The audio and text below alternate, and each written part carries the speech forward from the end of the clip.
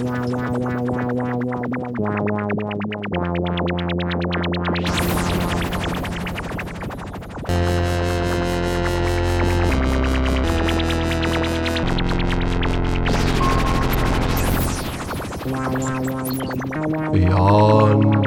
the center.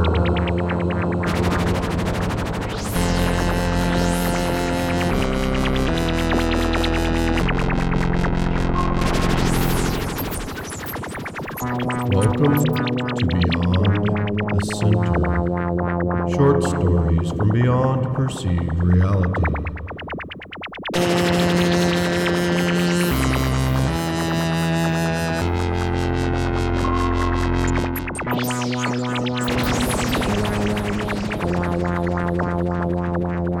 This is your narrator, Ross Fryer. Today's story comes to us from author Fredric Brown, a story which is entitled Hall of Mirrors. For an instant, you think it is temporary blindness, this sudden dark that comes in the middle of a bright afternoon. It must be blindness, you think. Could the sun that was tanning you have gone out instantaneously, leaving you in utter blackness? Then the nerves of your body tell you that you are standing, whereas only a second ago you were sitting comfortably, almost reclining in a canvas chair, in the patio of a friend's house in Beverly Hills, talking to Barbara, your fiancée. Looking at Barbara in a swimsuit, her skin golden tan in the brilliant sunshine, beautiful. You wore swimming trunks. Now you do not feel them on you. The slight pressure of the elastic waistband is no longer there against your waist. You touch your hands to your hips. You are naked and standing. Whatever has happened to you is more than a change to sudden darkness or to sudden blindness. You raise your hands gropingly before you. They touch a plain, smooth surface, a wall. You spread them apart, and each hand reaches a corner. You pivot slowly. A second wall, then a third, then a door. You are in a closet about 4 feet square. Your hand finds the knob of the door. It turns and you push the door open. There is light now. The door has opened to a lighted room, a room that you have never seen before. It is not large, but it is pleasantly furnished, although the furniture is of a style that is strange to you. Modesty makes you open the door cautiously the rest of the way, but the room is empty of people. You step into the room, turning to look behind you into the closet, which is now illuminated by light from the room. The closet is and is not a closet. It is the size and shape of one, but it contains nothing. Not a single hook, no rod for hanging clothes, no shelf. It is an empty, blank-walled, 4-by-4-foot space. You close the door to it and stand looking around the room. It is about 12 by 16 feet. There is one door, but it is closed. There are no windows, 5 pieces of furniture, 4 of them you recognize, more or less. One looks like a very functional desk. One is obviously a chair, a comfortable-looking one. There is a table, although its top is on several levels instead of only one. Another is a bed or couch. Something shimmering is lying across it, and you walk over and pick the shimmering something up and examine it. It is a garment. You are naked, so you put it on. Slippers are partway under the bed or couch, and you slide your feet into them. They fit, and they feel warm and comfortable, as nothing you have ever worn on your feet has felt. Like lamb's wool, but softer. You are dressed now. You look at the door, the only door of the room except that of the closet from which you entered it. You walk to the door before you try the knob. You see the small typewritten sign pasted just above it that reads, "This door has a time lock set to open in 1 hour. For reasons you will soon understand, it is better that you do not leave this room before then. There is a letter for you on the desk. Please read it. It is not signed. You look at the desk and see that there is an envelope lying on it. You do not yet go to take that envelope from the desk and read the letter that must be in it. Why not? Because you are frightened. You see other things about the room. The lighting has no source that you can discover. It comes from nowhere. It is not indirect lighting. The ceiling and the walls are not reflecting it at all. They didn't have lighting like that back where you came from. What did you mean by back where you came from? You close your eyes. You tell yourself, I am Norman Hastings. I am an associate professor of mathematics at the University of Southern California. I am 25 years old, and this is the year 1954. You open your eyes and look again. They didn't use that style of furniture in Los Angeles or anywhere else that you know of in 1954. That thing over in the corner, you can't even guess what it is. So might your grandfather, at your age, have looked at a television set. You look down at yourself, at the shimmering garment that you found waiting for you. With thumb and forefinger, you feel its texture. It's like nothing you've ever touched before. I am Norman Hastings. This is 1954. Suddenly, you must know, and at once. You go to the desk and pick up the envelope that lies upon it. Your name is typed on the outside, Norman Hastings. Your hands shake a little as you open it. Do you blame them? There are several pages typewritten. Dear Norman, it starts. You turn quickly to the end to look for the signature. It is unsigned. You turn back and start reading. Do not be afraid. There is nothing to fear but much to explain. Much that you must understand before the time lock opens that door. Much that you must accept and obey. You have already guessed that you are in the future, in what to you seems to be the future. The clothes and the room must have told you that. I planned it that way so the shock would not be too sudden, so you would realize it over the course of several minutes rather than read it here, and quite probably disbelieve what you read. The closet from which you have just stepped is, as you have by now realized, a time machine. From it, you stepped into the world of 2004. The date is April 7th, just 50 years from the time you last remember. You cannot return. I did this to you, and you may hate me for it. I do not know. That is up to you to decide, but it does not matter. What does matter, and not to you alone, is another decision which you must make. I am incapable of making it. Who is writing this to you? I would rather not tell you just yet.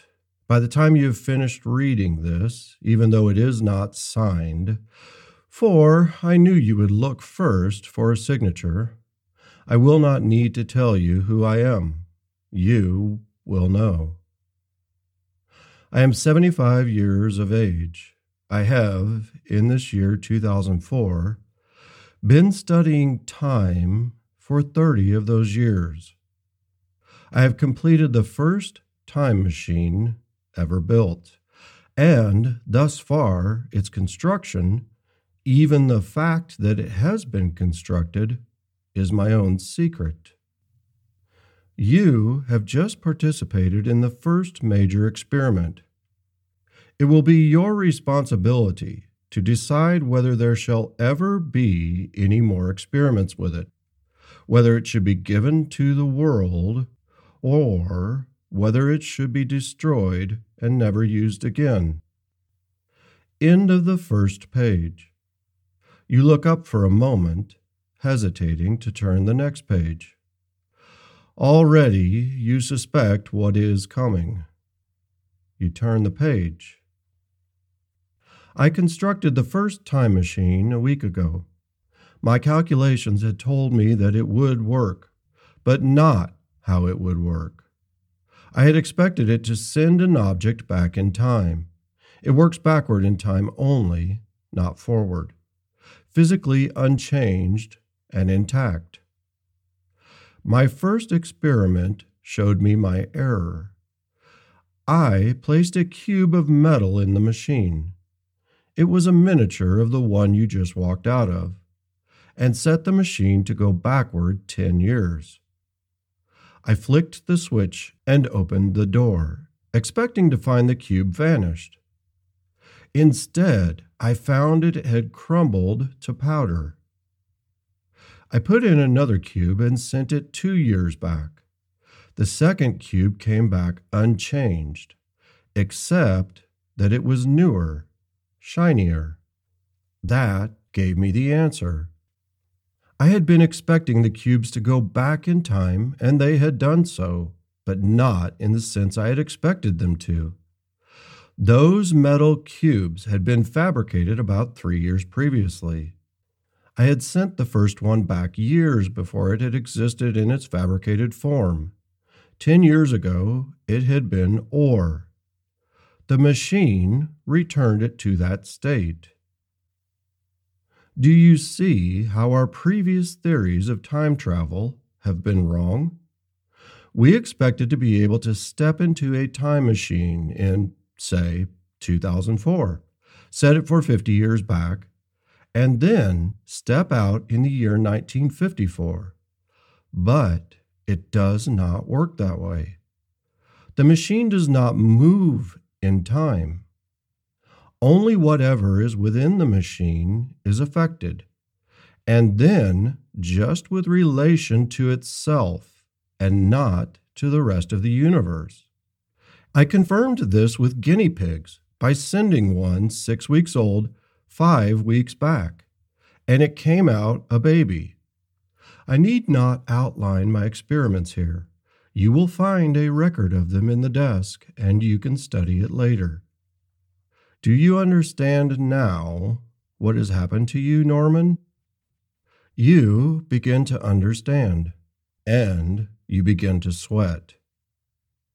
The I who wrote that letter you are now reading is you. Yourself at the age of 75, in this year of 2004.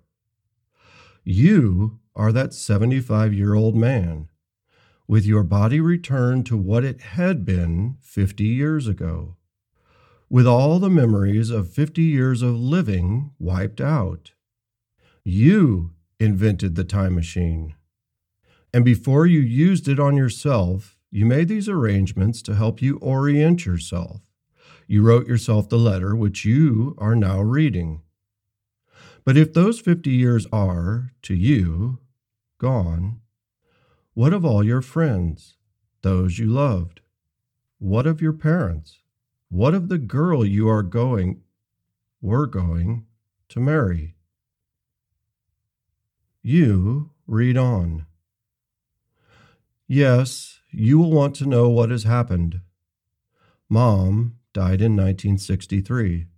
Dad in 1968. You married Barbara in 1956.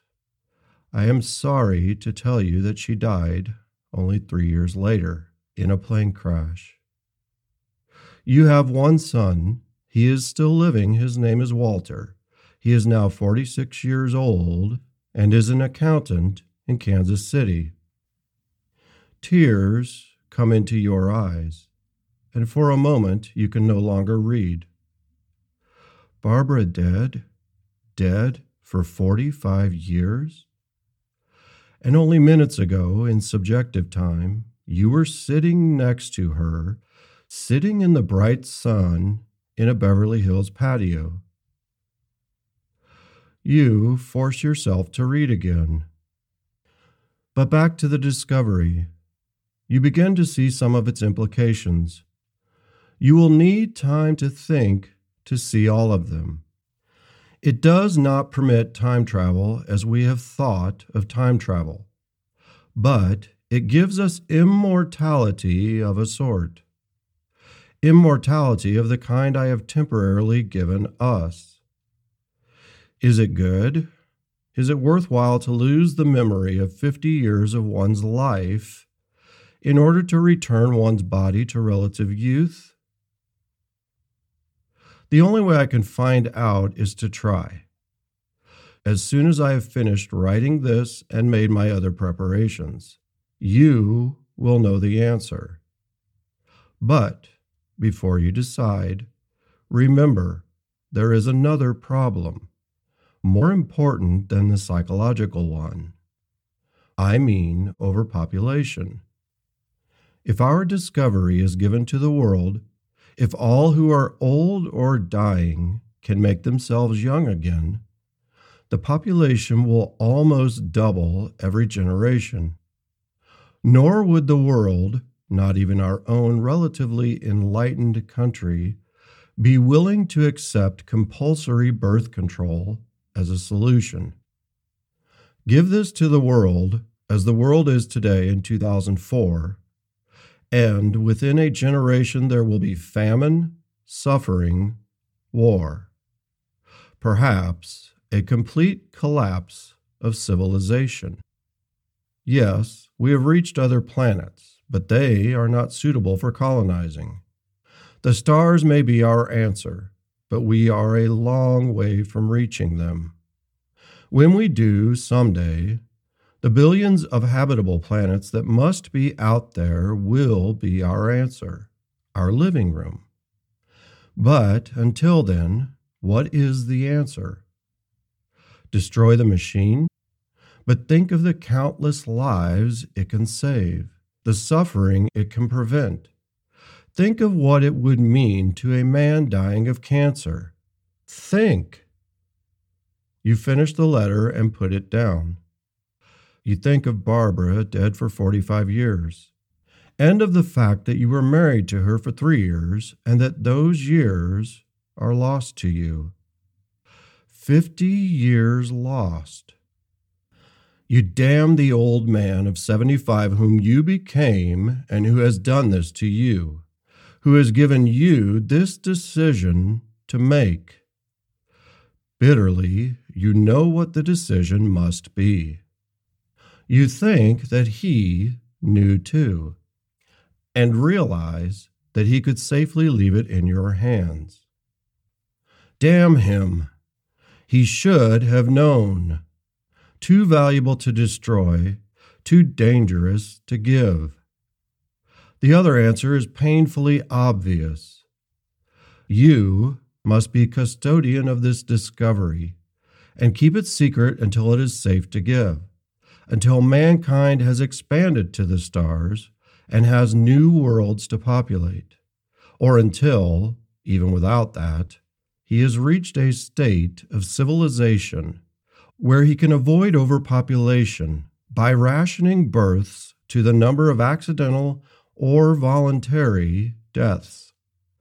If neither of those things has happened in another 50 years, and are they likely so soon, then you, at 75, will be writing another letter like this one. You will be undergoing another experience similar to the one you're going through now, and making the same decision, of course. Why not? You'll be the same person again. Time and again to preserve this secret until man is ready for it. How often will you again sit at a desk like this one, thinking the thoughts you are thinking now, feeling the grief you now feel? There is a click at the door, and you know that the time lock has opened, that you are now free to leave this room, free to start a new life for yourself in place of the one you have already lived and lost. But you are in no hurry now to walk directly through that door. You sit there, staring straight ahead of you blindly, seeing in your mind's eye the vista of a set of facing mirrors, like those in an old-fashioned barber shop, reflecting the same thing over and over again, diminishing into far distance. You've been listening to Hall of Mirrors by Fredric Brown.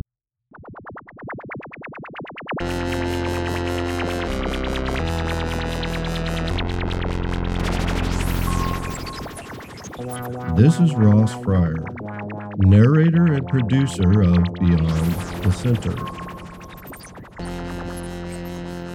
All stories featured on Beyond the Center are works in the public domain.